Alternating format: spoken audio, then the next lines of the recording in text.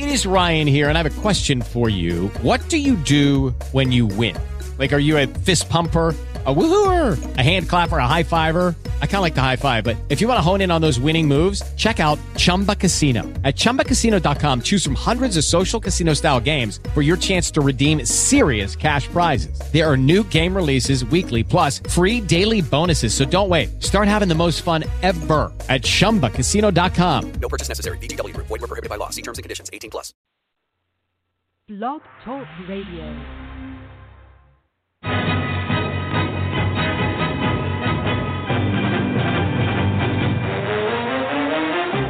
You are listening to the Run to Daylight Football Funcast with your host, Todd Burrows. What the hell's going on out here?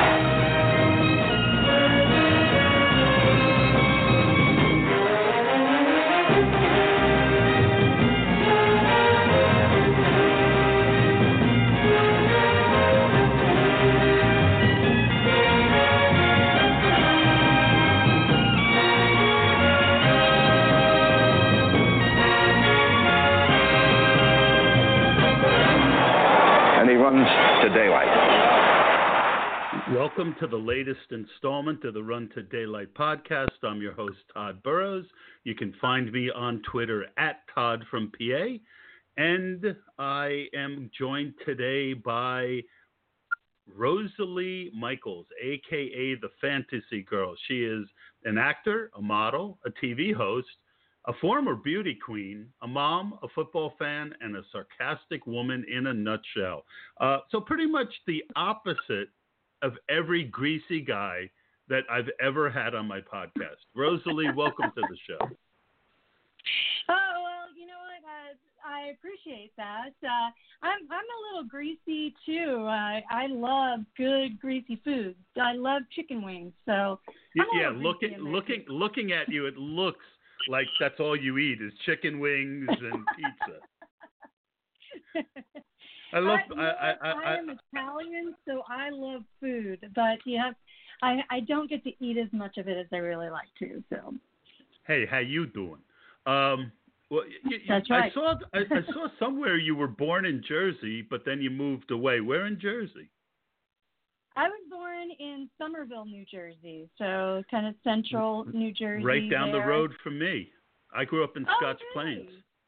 Yep. Okay, I lived there. You don't know the area, but literally, like I used to bowl in Somerville. Oh, that's funny. Well, my mom grew up there. My mom and all of her siblings grew up there, and so they know the area real well. But then she married my stepfather, and I moved all over. He was in the Army. So I was just going to say he had to to be in the Army. Yep. Yeah, he was a drill sergeant in the Army. And so he did bring That must have been fun to grow up with. Not at all. It was terrible. It was awful. Oh, I God. can make my bed in hospital corners if I need to. I can bounce a quarter off of my bed. All right. I probably have about 8 jokes I could make there, but I will pass on all of them. Pass on all of them. Pass on all of them. I promised you a nice, clean interview. I don't want this. I want this to mostly be about football, but at the same time, I've always wondered about beauty pageants. How did you get into that? And was it something that you were really passionate about yourself, or was it like something that, was, you hear the stories. I've never gotten to ask anyone about it. I've always been curious. Yeah, most of what you hear is stories. It's not actually most of my core group of friends. In fact, all of my core group of friends, with the exception of my husband, obviously, they Who are looks like a from model Utah. himself. He'll appreciate you saying that. He really will.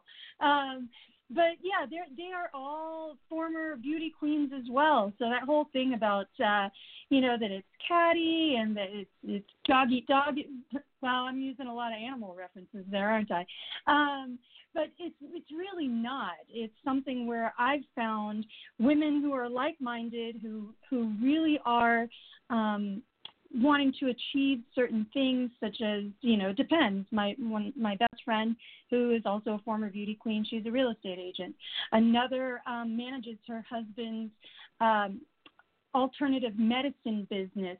Another one is a GM and regional director in the hotel business. So all of them are very ambitious women who are also beautiful. We go out in a group and the heads turn, and there's a lot of sass going around, I'll tell you that right now. Yeah, I wondered why my neck was hurting. There you go. It must have been that. Yeah. Coming through. I just But no, thinking I about love it, and my neck turned so quickly, I think I sprained something. I loved competing because I'm competitive, so I loved competing, and I just fell in love. I started watching Miss USA when I was a little girl. Actually, after I fell in love with football. I fell in love with football at about 5 years old. At about 10 years old, I fell in love with the Miss USA pageant, and then always had goals to compete there. So that's So really what was the first Super Bowl you remember watching? I remember the Bears Super Bowl back in, well, now 85. Now you're going to date me. I know, I was going to say the year, and then I was like, now you're going to 85, sorry. But, yeah, back in 85, the Super Bowl shuffle, Ditka and Jim McMahon and stuff, I remember all of that. I remember the Redskins Super Bowl because I grew up a Cowboys fan, so the Redskins, they were killing me. They hurt me. They hurt my heart back then. Yeah, I had to grow up in the 70s when the Cowboys just mutilated my poor Giants regularly. Yes. So, I've got the world's tiniest violin for the 5 years in the 80s that the Cowboys weren't very good. Well, and it's but then the lucky part was the first one, the one that Super Bowl that stands out the most was the Super Bowl after the 92 season in the Rose Bowl, where the Cowboys beat the Bills that first year, and I was at that Super Bowl. So I sat 40-yard line, 10 rows from the field, with Troy Aikman's sisters next to me, John Travolta sitting directly in front of me, and I got there because I won a bet. So. All right, I'm not going to go after that one either. Got to leave the loose threads alone. That one's perfectly innocent. I won the bet because my husband at that time he was my boyfriend at the time, but he had bet me because he and his friends would get together and talk about, at the beginning of the season, as guys do, hey, you know what, we're going to predict who's going to win this division, who's going to win the AFC and NFC championship, and then, of course, who would win the Super Bowl. And so I told them that year that the Cowboys were going to win the Super Bowl, and they told me I was crazy because they were 1 year removed from a 1-15 season. And I said, they're going. I'm telling you, watch. And so my boyfriend at the time said, well, I'll tell you what, if Cowboys go, then we'll go. And he had to pay up big time. He never bet me in football ever again. Yeah, that was other than the divorce, that was probably the worst bet he ever lost. Correct. Correct. But I actually met Troy Aikman once. A company that I worked for in the early 2000s had a relationship with Joe Buck, and during the playoffs, if wherever Joe Buck was going, he would give tickets to somebody, and we would take an account. And I'm a Giant fan, and it was a Philly game, so it was the famous Freddie Mitchell game, and we got a booth visit, and I sat there and talked with Troy Aikman and Joe Buck for about 15 minutes. Troy, I'm a pretty big guy. But Troy, I still haven't gotten pieces of my hand back from when Troy Aikman shook it. It like literally disappeared inside his hand. And he couldn't have been a nicer guy. Yeah. You can tell when someone is being nice just because they have to. Like, Joe Buck says, hey, say hello he was genuinely very warm. Love hearing that, and I'm happy that he's.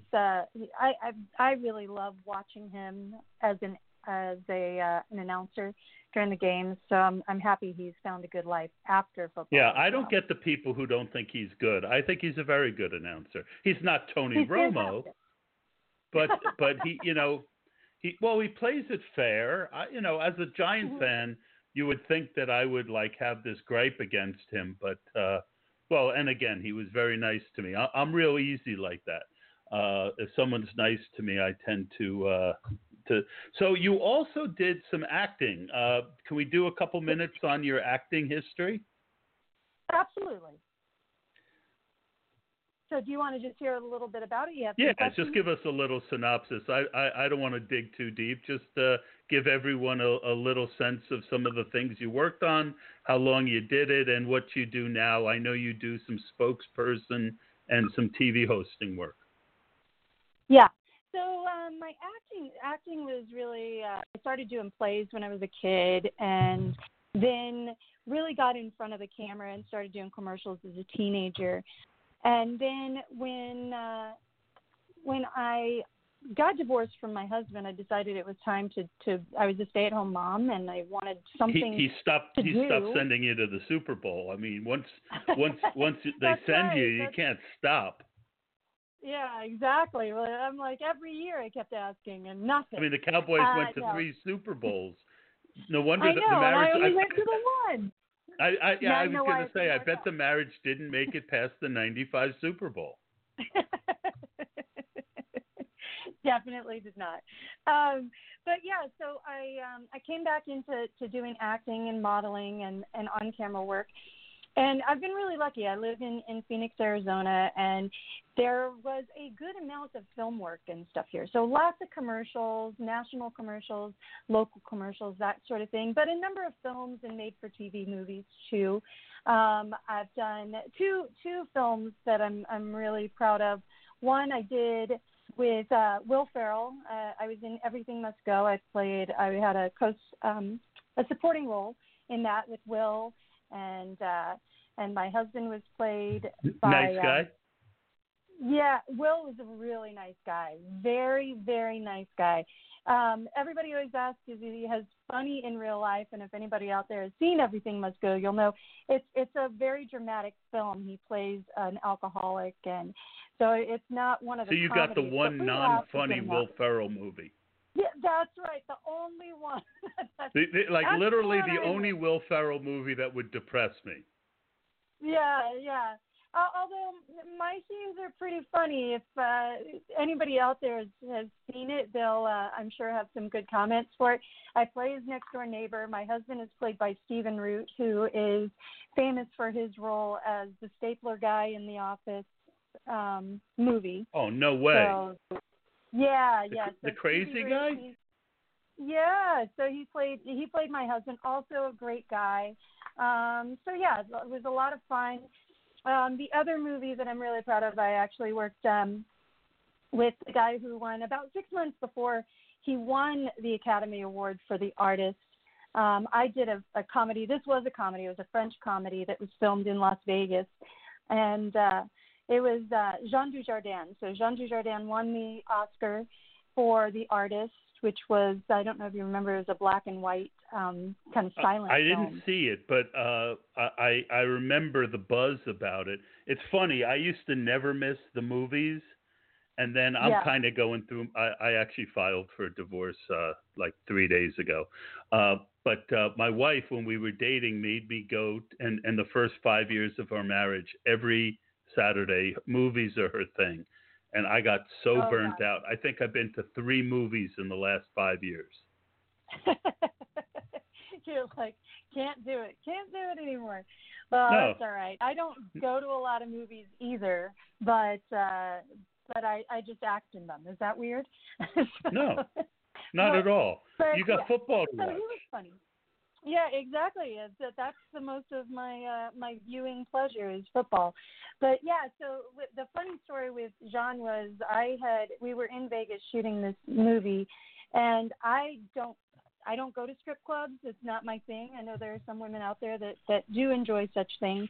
I'm a guy, and I haven't gone to one since 1986. So. So I had never been to one, but we were shooting inside of a strip club, and the strip clubs don't shut down just because you're shooting in there. They still have money to make, right? So we sat down, and Jean was like, I was pretty nervous about being in there. I'm not a fan of those types of places. Of the genre? Of the genre. So he was really great. Just he's like, I'm right here with you. I'm not a fan either. Sure you're not. But yeah, he's right. like, but he sat next to me, and he was just like making me laugh, and we had a good time. So he held my hand in the strip club to make me feel more comfortable. So it was, that's nice. It was in the 80s, I lived in New York for a while, and I had a bunch of friends who loved going. And I went once or twice with them. And then I said, why don't we go to like a bar where we could meet real women who might actually like us? I mean, look, I'm not going to say I'm completely immune to the charms, but I just made a decision that I was kind of done with that whole. I didn't get it. I never got it. All right. So enough on strip clubs. Enough on John Dujardin. The French are known for their senses of humor. Yes, they are. And all right. So how did you end up in Arizona? So I was living in New York after high school, and where did you modeling live in the up city? there. I lived actually on Long Island and would commute into the city. So I Long lived Island. What city? In Long Island. So I lived in the Huntington, Melville area. Sure. 110. And Suffolk County. Off of 110. Suffolk County. Yep, exactly. Right. I used to sell accounts at the Huntington Mall. I'm sorry to interrupt. Go ahead. Oh, that's okay. That's okay. Yeah, when I lived up there, again, I was still a Cowboys fan. And I actually worked at a sports bar there. And on Sundays, I would make them turn one of the TVs to the Cowboys game, which, as you can imagine, on Long Island was not a very popular choice. So no, it's more Jet country than Giant country, at least, though. No, no, they were absolutely Giant fans. That all the people I knew were Giant fans. Well, so. You're lucky you're pretty. That's all I got to say. That's probably the only reason I got away with it. So if there was a dude in there asking for such things, definitely would not. Yeah, I don't think it would have went over half as well. Nope. All right. So, but I interrupted. You were going to tell us how you made it from New York out to Arizona. Oh, so I had enough of New York. I had moved from Florida to New York, and I wanted to get. I'm just not a snow and cold weather type of person, so I wanted to go someplace warm again. And I was thinking I would move back to Florida. And again, my boyfriend at the time, the one that had to take me to the Super Bowl, he said, you know what? Let's go somewhere brand new to both of us. Let's go look at Phoenix and let's go look at San Diego. I'm like, Phoenix? What the heck is in Phoenix? But I'm like, all right, fine. I was actually like, I could totally live in San Diego. That I could see. But when I landed in Phoenix, for some reason, I just fell in love with the place. I just had that gut instinct, which doesn't come very often for somebody that moved around a lot as a kid. I was never in one place for very long. So that had to be hard. Yeah. So I loved it. I loved being able to move around, and I think it teaches you a lot of really great skills in terms of not being afraid to talk to anybody about anything. You spent half your childhood saying goodbye to people. I didn't really date all that much when I was, in elementary school, so it wasn't a big deal. But so we came to Phoenix. I immediately fell in love with it. We ended up not even looking in San Diego. We went and just visited and had a good time. And now I've been in Phoenix for 26 years.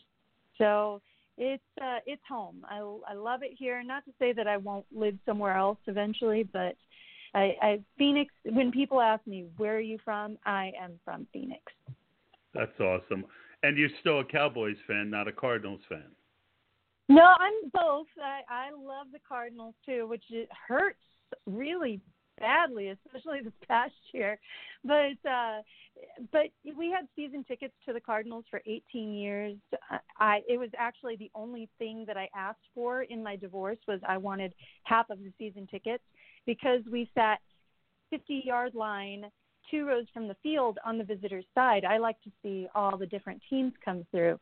So we had great seats. You can't get those seats in any other stadium. And we got divorced. I asked for half of them, so my ex-husband and I split them for a number of years until one year he never asked me for my half of the money for the season tickets, and I asked him about it. He goes, "Oh, I gave them up." I'm sorry, what? You did what now? He gave them up. So without telling me, he gave up the season tickets, and so it's fine because now, with fantasy, I need to be able to see all the games each Sunday, so it's not as big of a deal, but I do miss being at the game live every once in a while. Well, I'm glad you helped me to segue. How did you get into fantasy football, and how long have you been playing? So I got into fantasy football pretty late, given that I've been a football fan for most of my life. I pushed back against fantasy because, and I'm sure you'll probably hear this from a lot of people. I did the same thing. We all hate fantasy until we try it. Yeah, I'm like, it's going to ruin the game for me. I'm not going to enjoy it as much. And so I was hosting an all-women sports talk show. And the producers of the show said, we're going to set up a fantasy football league and you need to play in it. And I pushed back and I was like, no, I don't want to play in it. It's going to ruin the game for me. And they said, listen, you need to play in it. And I absolutely freaking fell in love with the game immediately because, like I said, I'm competitive. Because it's like crack. I was in pageants. I really like winning and I really despise losing, and so I really became obsessed with it, I think is the right term. And so yeah, I was like, I forget it. From now on, I'm playing this game. I love it, and I've just gotten each year. So it's been about 8 years now. 8 years that I've been playing. You remember who the first player you ever drafted was? Oh, no, I do not. Just a woman who goes through men.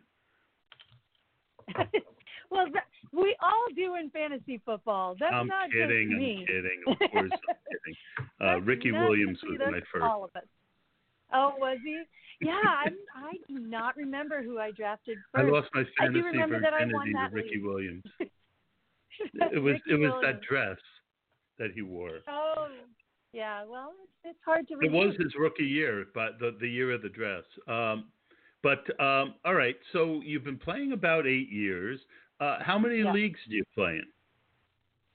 Last year I was in 4 leagues. This year I'm in 2 so far, and then I help my husband manage his as well. So he took over. Yeah, you told me that he likes football, but he doesn't have the passion for football that you do. He tolerates football. We'll put it that way. He tolerates it. The poor guy. He enjoys watching the Cardinals. The poor guy, exactly. It's like, oh my God. My model wife, she just insists that I watch football. Yeah. Well, it's funny because you'll see, we'll go to a party or whatever, and they'll ask my husband what he does, and then they'll ask me what I do, and then they're like, oh my gosh, she is a fantasy football analyst. They're like, you must love that. And they start asking him football questions. And he's like, no, you're asking the wrong person.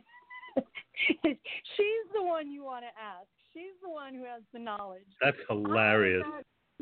Yeah. It's like I have a bunch of friends who are African American, and it's like sometimes they'll say to me, "See, subtle racism," and sometimes I'll get it, sometimes I won't.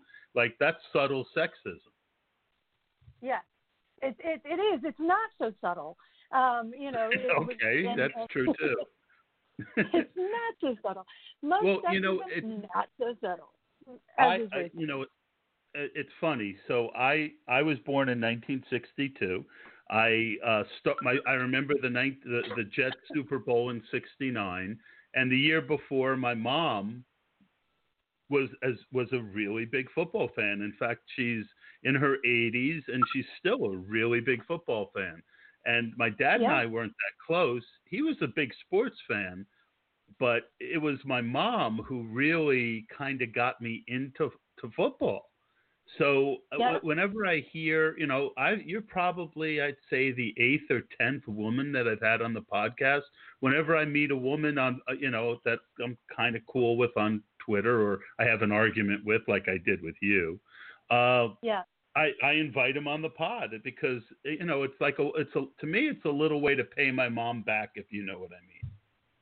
Yeah, absolutely. Well, and you know what?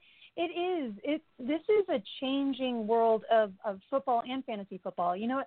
Football, almost half of the viewers are women. And when it comes to fantasy football, 20% of the players are women. So if you are ignoring that part of your audience and that part of the players, then you're ignoring a big part of it. And women are becoming more and more involved. You're seeing more and more female analysts as well. And you know what? It's that whole thing. We have to be twice as good and work twice as hard, because in order for people to take us seriously, we have to show that we know what we're talking about. So a lot of my time is spent doing research. A lot of my time is spent making sure that I am on the cusp of everything that's going on. And there is that. I think that the women that are involved as analysts on the fantasy side are there because they are so passionate about the game, and they are very, very excited to play. And it's a shame you even have to say that. It's a shame you even have to like list your credentials of how much you like football, right? Like no one asks a guy, like, how much do you like football? Well, I'm sitting here talking about fantasy football. What do you mean I like it? Do I like it? Like it wouldn't even occur to me that you didn't like fantasy football because your name's the Fantasy Girl. Well, exactly. I mean, it's a double entendre, but Hey, so, you got it. Marketing works, right? It's a great name. I mean, how you got it, I don't know, but it's a great name. I just pulled it.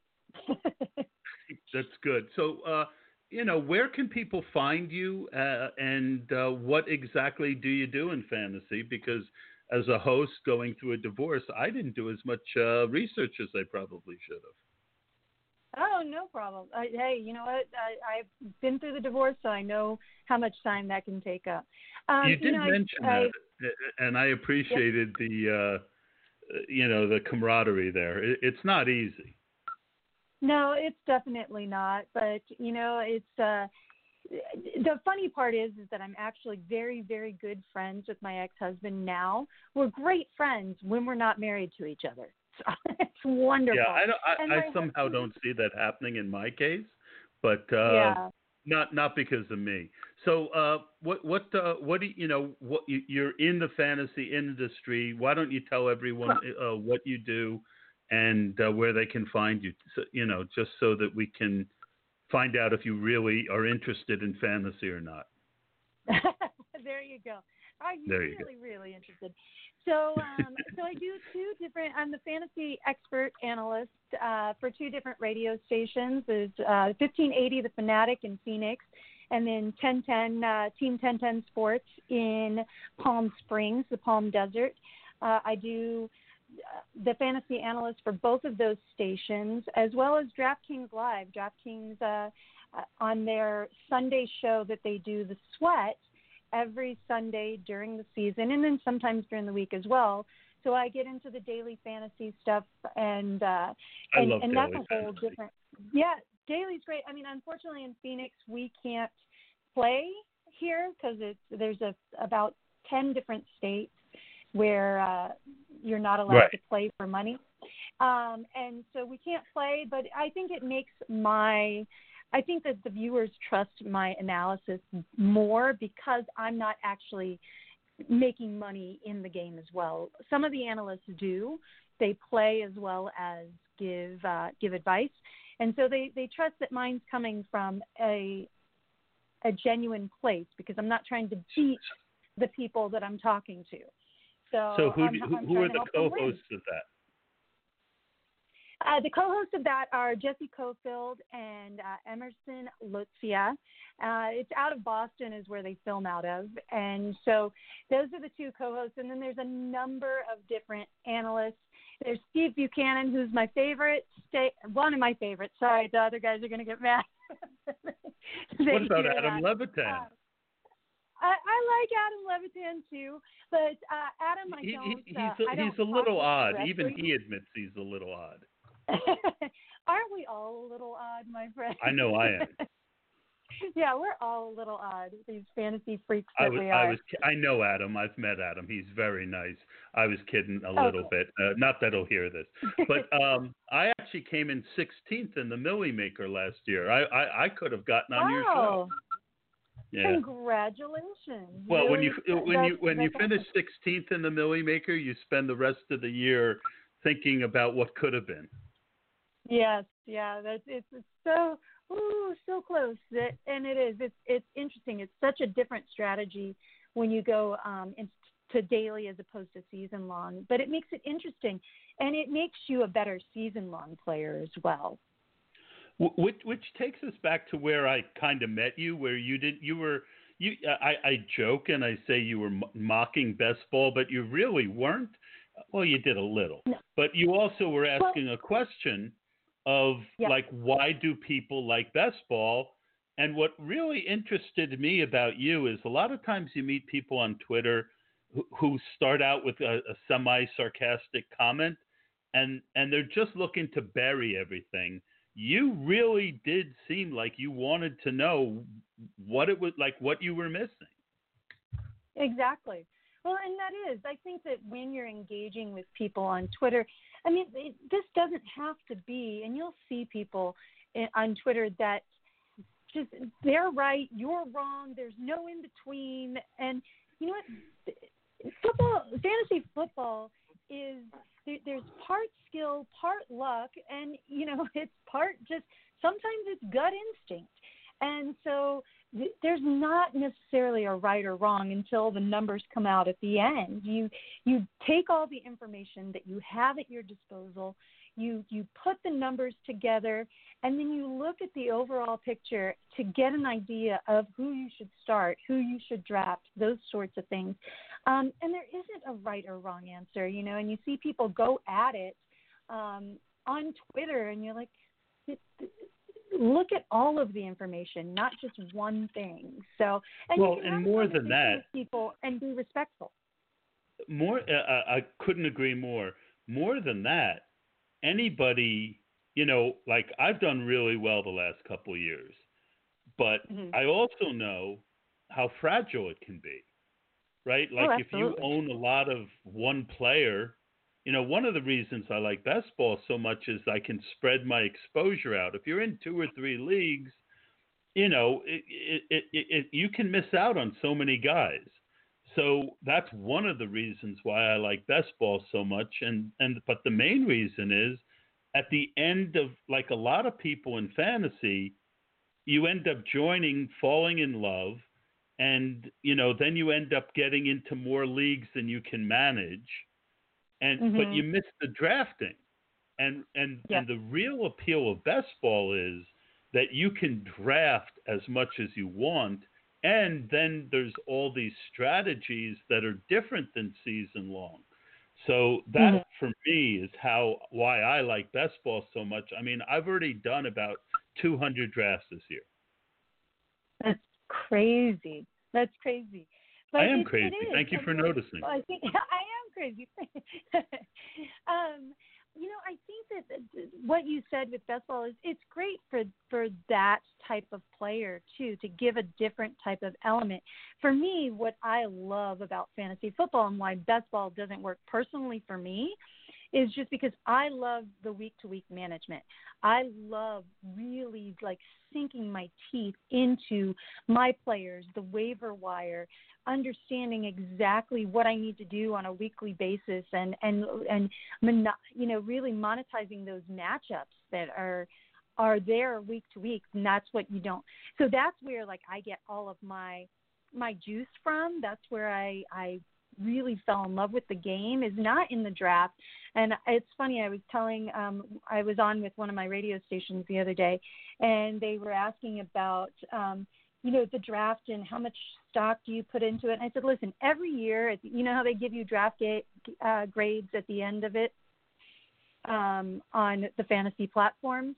Every year I get an F on my draft, every year. And I'm like, you know what? These draft grades are terrible, because at the end of the year, I always have the most points scored, and I'm always in the finals, So it's not the draft grade. The draft is not, for me, with season-long fantasy, the draft is not where you win or lose. It's in that week-to-week management and in the waiver wire, and that's what I love about it. But I can see why people would love the best ball as well. Well, and I joked with you about this, so it's not going to be any surprise to the listeners that I say this, and I say it all the time. Redraft leagues are like relationships. Best ball is like a one-night stand. And, look, if, some people are into relationships. When it comes to fantasy football, I also like a lot of one-night stands. Doesn't make me a bad person. No, it certainly doesn't. As long as you are honest with your season longs, that you're getting involved in the best ball. That was great. All right, so let's talk a little bit about the Arizona Cardinals. I think when you live in an area, you get more information sometimes than even in this modern era of technology and Twitter and so much information available. I'm super high on the Cardinals offense this year with the air raid. I don't know if you saw the book, The Perfect Pass. If you haven't, and any of my listeners, I don't recommend things very often. If you want to unlock the biggest opportunity in fantasy football this year, listen to that book. And I think you'll understand just how active this offense is going to be. What's the take on the ground in Arizona on the Cardinals offense? Here's what I love about this time of year when it comes to football overall, not just on the fantasy level, but just on the fan level, right? This is the best time to be a football fan, because all of our teams have all the optimism right now. Nobody's lost a game yet. There's all the goodness that's coming forward. We're looking forward to training camp. So obviously, here in Arizona, the energy is high for the new coach, and it is. It's going to be an air raid. It's the 67% pass is what Cliff was at Texas Tech. So I think we can expect the same sort of breakdown I here. like that. I like that you're throwing out numbers, Rosalie. I have numbers. I definitely have numbers. I like that you have numbers, Rosalie. I have numbers. Well, the good news is that because he's got, 67% pass, people are like, but what about David Johnson? Good news is everybody knows David Johnson is a great pass catching back. So, and they don't really have a great tight end to throw to. So it's always going to be like the David Johnson dump off.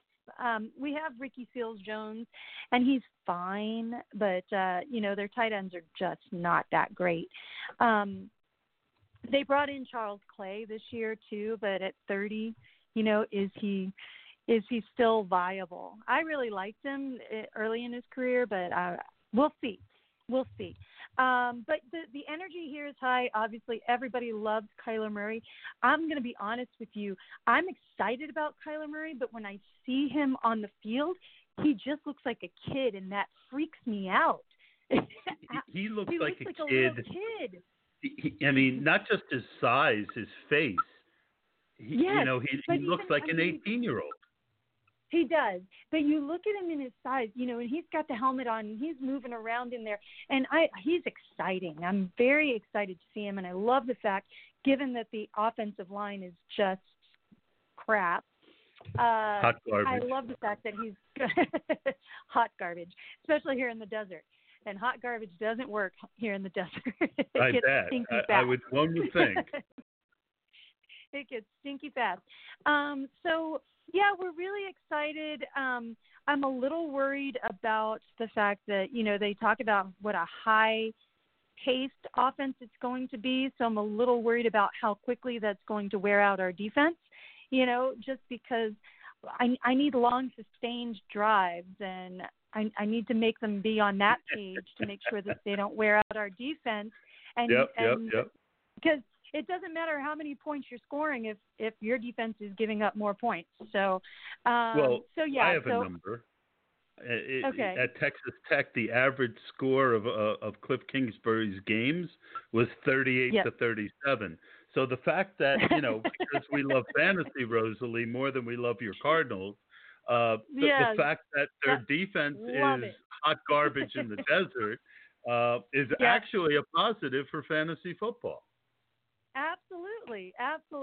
So if he gets that, which he can, this is the new look NFL is what we're getting in Arizona, just like we have in LA with the Rams, just like we have with the Chiefs with Mahomes. It's just that's the new look. The high-powered, high-flying offenses, and it's great for fantasy, obviously, and it's great for the fans just because you want to see high-scoring games. Everybody hated the Super Bowl this year. Why? Not just because the Patriots won again. Now, I'm a Patriots fan. I love Brady and I love Belichick. So, if there's any Boston you get around with teams that you like, Rosalie. You know what? I think fantasy helps to create that type of environment, though. You learn more about the teams and the schemes as opposed to just being a homer. So you get more into all the teams. I've been a Belichick fan for a long time. I'm also a Sean Payton fan. I'm also a Sean McVay fan. I like good coaching. I like smart coaching. I like Sean's, apparently. And you like Sean. I like, yep. So, sorry about that. I threw you off your pace. That's okay. No problem. Anybody else you like? On the Cardinals or in general? Well, no. I mean, no. I interrupted your litany of guys that you like. I mean, coaches. I'm sorry. You know what? I gotta give my love to BA out there, who's in Tampa Bay now too. We loved him here in Arizona. Absolutely. He's very lovable. He is. He's a really, really nice guy. I've had the opportunity to talk to him a couple of times because I also used to work for Barrett Jackson, which is a huge collector car auction here in Scottsdale. And so BA would be there, and I'd just be like, Coach, thank you for everything. And we'd talk a little football. So he's always a good guy. Was and he then wearing the Kangol? Always. That's funny. I lived in Brooklyn in the 80s where Kangols were a thing. So it was always just kind of funny to see him wearing a Kangol. Yeah. I'm excited to see, though, what he does with that Tampa Bay offense this year. The Cardinals offense was really good under BA, and he's got some great weapons there. If he can kind of help limit Jameis's mistakes, I think that they're going to be somebody to watch in the pass game. I'm a little afraid of their run game, but I'm excited to see their pass game with the tight ends there, and of course the two wide receivers. Mike Evans, you always got to look at because he's just like that prototypical wide receiver that you want. And I'm really, really high on Godwin this year. BA has said that he wants to get him about 100 targets this year. So I think that's somebody you can definitely keep your eye on. And at his ADP, you may be able to get him pretty cheap. Gotcha.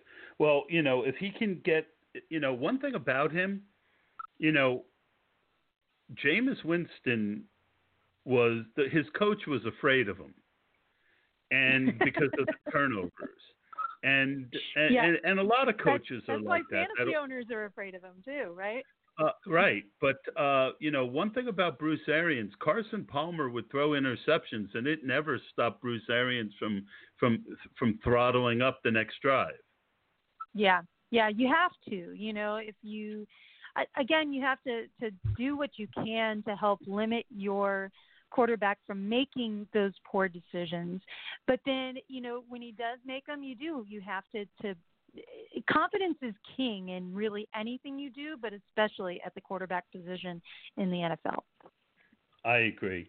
All right, we're going to wind down a little bit, but I wouldn't be doing any justice to you if I didn't give you a moment to wax lyrical about Ezekiel Elliott. My boy Zeke. First thing I want to say is I just need him to stop getting into trouble. But he's and I'm a little worried this year. Yeah, no, that's not. No, we got to stop saying that. No boys will be boys. I'm kidding. You're talking to a guy who never gets in trouble. I just think about it. Be a freaking man. Don't be a boy. There you go. Good advice. That's right. There you go. I'm a little worried about just is he going to hold out? I hope that he doesn't. He's been saying that he will. But I don't think that's a reason not to draft him. He's such a great running back. He's been the rushing yardage leader 2 out of the 3 years, and the 1 year everybody knows, he would have had that as well, except he missed 6 games.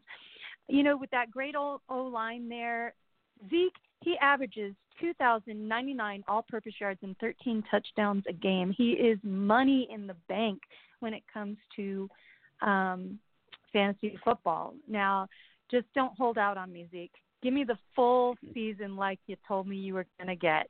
But can I be honest with you? He's not my number 1 RB this year. Who is? Now, I know you're probably going to get a lot of pushback on this from people because everybody, pretty much everyone and their sister has Saquon as the 1-1. I've got Kamara as the 1-1. Kamara is my 1-1 simply because it's a no-brainer. There's no risk to Kamara. His downside, his floor is still way high. Saquon's floor, because of that bad O-line, I know he had it last year, but there's no Odell. Are they going to stack the box more? What? They did improve it some. They traded for Kevin Zeitler. But yeah, no, and Eli's. I mean, I'm a Giant fan. Eli's hot garbage at this point. Hot garbage. and in the winter in New York, you don't even notice hot garbage. Yeah, it's all hot garbage, right? You go into the city, woo. I lived in the city too for a while. I'm right there with you. So yeah, they did upgrade it, and they've got better pass protection this year. But I still and Saquon, don't get me wrong, he's still going to be a top 5 fantasy RB. But for me, Kamara is he gets 20.9% of the player targets in that offense. He's a top 5 running back every season, despite only being the workhorse back for only 4 games.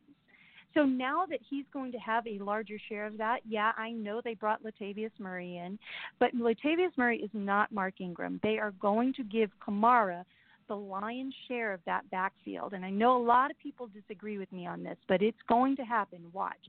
And the New Orleans Saints are one of the highest scoring offenses out there, unlike the Giants, who don't score as many points per game.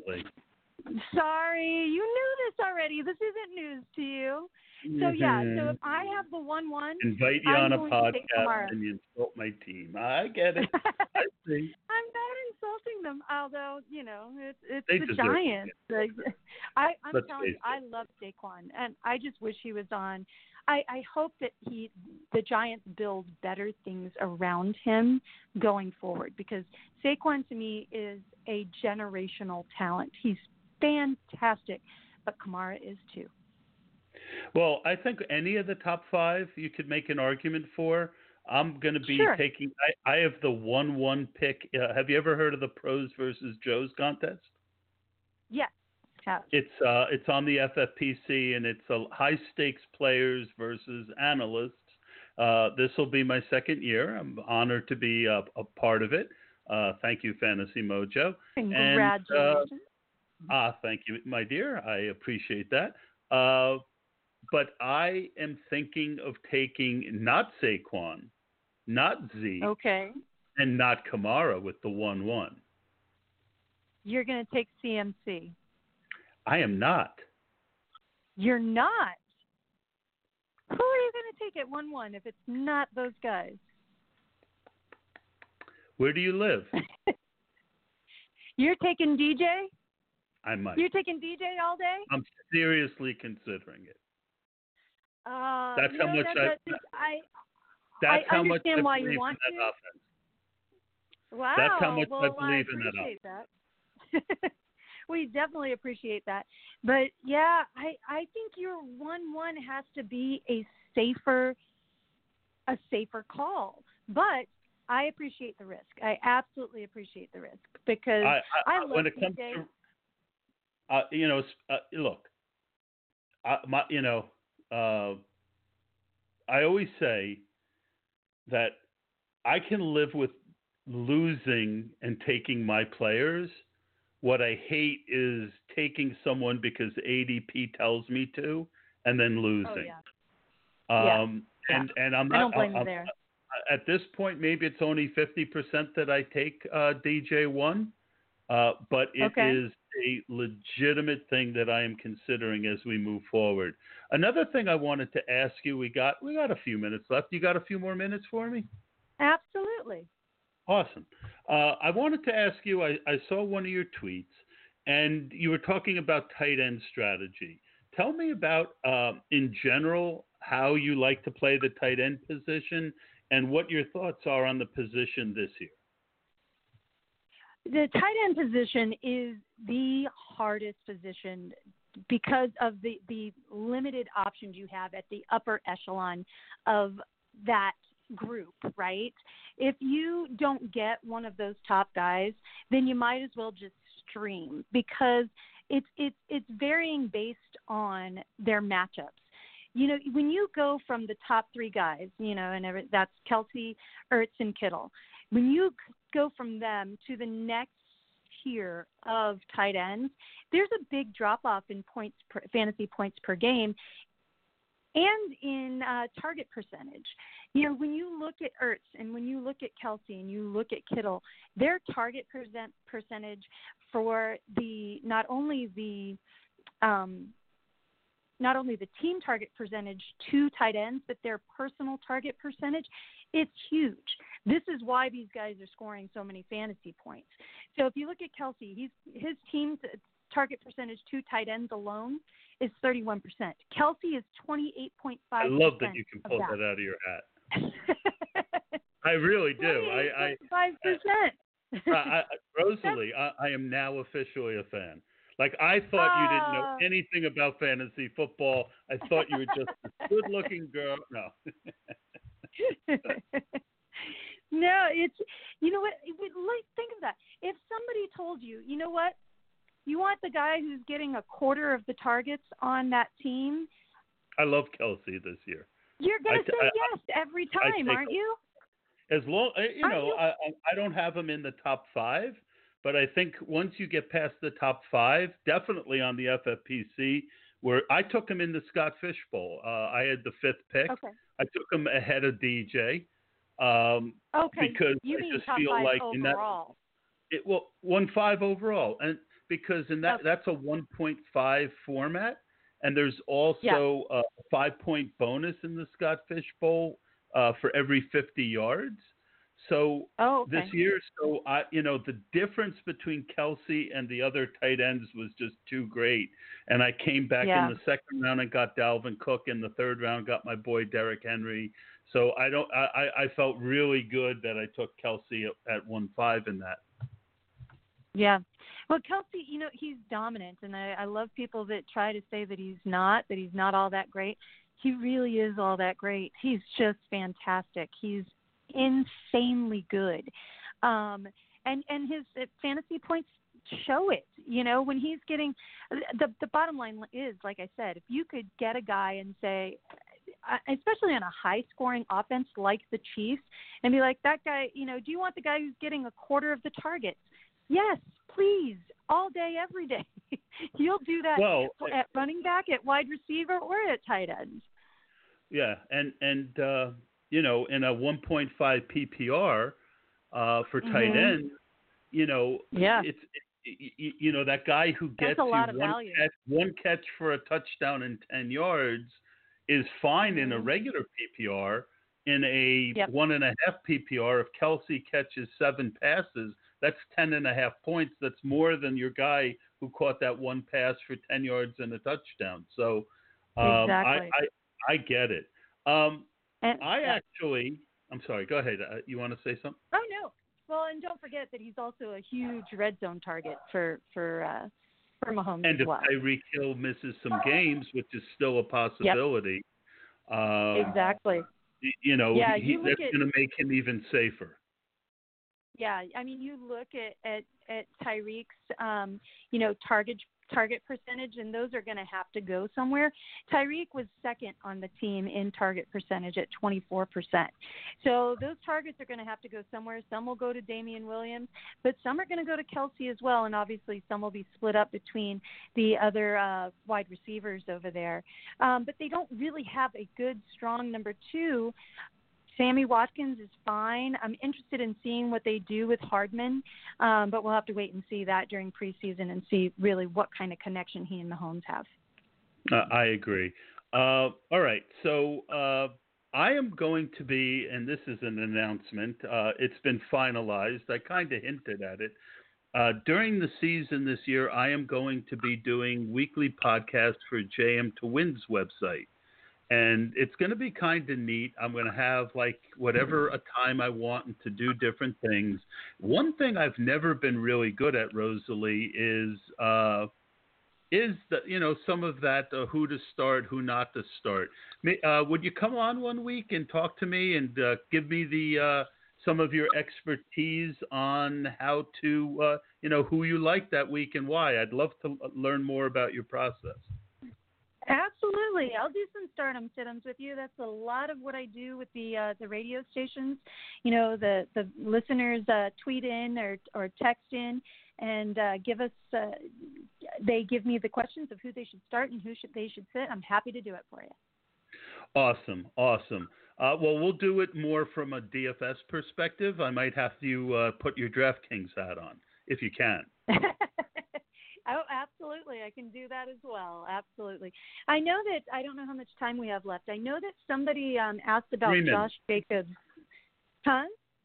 3 minutes. 3 minutes. I mean, we could run over. The live stream's going to end in 3 minutes, but for people who catch us after, if we stay on and talk, it's fine. So go ahead. Yeah, I know that somebody had tweeted about Josh Jacobs, and I know that a lot of people have questions about him, and for good reason, right? We've got a lot of hype coming into the league, and I'm excited about him. I think he's very interesting. The pros are, Gruden loves him. That was his guy that he wanted from the draft, and he got him. And he has said that he is going to make him the every down back. He's said that they are going to wear him out, which both excites me and scares me. And if you look at Gruden, again, I got a joke, but I can't say it. See, you don't even have to say it because everybody's thinking it. But that's okay. You can be subtle. Exactly. So, and if you look at the way that Gruden has treated his number one running backs over the course of Gruden's coaching career. His number one RB average is about 1,200 all-purpose yards and only 5.2 touchdowns per season, but still those 1,200 yards, pretty good. It's not bad if you can get him at a good price point. His strength of season this year is at a 9, so that's not bad at all. They should be going up against some not so difficult defenses. And Oakland throws a lot to their running backs. You know, and if you think about the fact that Cook was a 19.6% target share of that offense, and now he's gone, will the running backs pick it up, or will they give it to Wilson or Waller, the other tight ends there? So you got to think about all of that. AB. What? Or just more for Antonio Brown. Well, yeah, Antonio's going to be, that deep threat guy and maybe some slot stuff, but I think that we'll see him. I think they're going to try to plug him more in the big balls as opposed to the short ones. But cons are you worried about Richard, eating into some of that target share, because Richard was 16% of the targets last year. There was some news today that they're going to take away some of Richard's receiving and give it to Jacobs. I saw that today. Yeah, I saw that too. So I think what we need to do with Jacobs, and this is one of my bits of advice, because we all get very excited leading up to the season. Don't dial into one guy. Don't have your heart set on one guy until you see how preseason starts to play out and how they're going to start utilizing these guys. Take a look at those preseason games. Make sure that you see some kind of edge towards what you want to see. So because if they don't utilize Jacobs a lot in the passing game, then he's not going to be as valuable, especially in a PPR league or a half PPR league, because they're only 39% rush. They were 25th in rushing yards last year. So if you are in a PPR and he's getting more targets, then he's going to be a really fun guy to watch. Awesome. Rosalie, we went over the hour, but people who listen afterwards are going to still hear this part of the show. I really appreciate you coming on. It was very, very nice getting to know you. You can find her at Rosalie Michaels on Twitter. She also goes by the Fantasy Girl, which after all those numbers she just spat out, she certainly is now my fantasy football girl. Rosalie, I'm really very, very happy you came on. Thank you so much for doing it. My pleasure. Thanks for having me. Let's have some fun this year, right, Todd? Absolutely, and I still want to get you in one of my Get in the Ring best ball drafts. I'll DM you on that. All right, sounds good. I'll do a best ball, but just for you. You know what? You know what? And then at the end, tell me you didn't like it. But I get it. You're more of a relationship girl, but you never know. I might like it. I know you're going to like it. It's just a matter of how much. And how long you been married to the second guy? We just celebrated our 3rd anniversary. So you're not at the 7-year itch mark yet, but we've been together for 7 years. So you might be ready for some best ball. I might be. I'm willing to try a little best ball. What I do is I bring on some high stakes players who think they know everything, and maybe they do. Guys like myself and a couple, and like you, analysts, and just fans who follow me on Twitter. And we do a $77 best ball and on FFPC. And I'll give you some tips ahead if you haven't done any FFPCs. And then we podcast it live, and the, like 7 or 8 people on the pod. So it is a lot of fun. Sounds great. I'm excited. Let's do it. All right, that's great. That's Rosalie Michaels, everyone. Give her a follow on Twitter if you haven't. And that'll do it for this episode of the Run to Daylight podcast. I'll talk to you soon. Lucky Land Casino, asking people, what's the weirdest place you've gotten lucky? Lucky? In line at the deli, I guess? Aha, in my dentist's office. More than once, actually. Do I have to say? Yes, you do. In the car before my kids' PTA meeting. Really? Yes. Excuse me, what's the weirdest place you've gotten lucky? I never win and tell. Well, there you have it. You can get lucky anywhere, playing at LuckyLandSlots.com. Play for free right now. Are you feeling lucky? No purchase necessary. Void where prohibited by law. 18+. Terms and conditions apply. See website for details.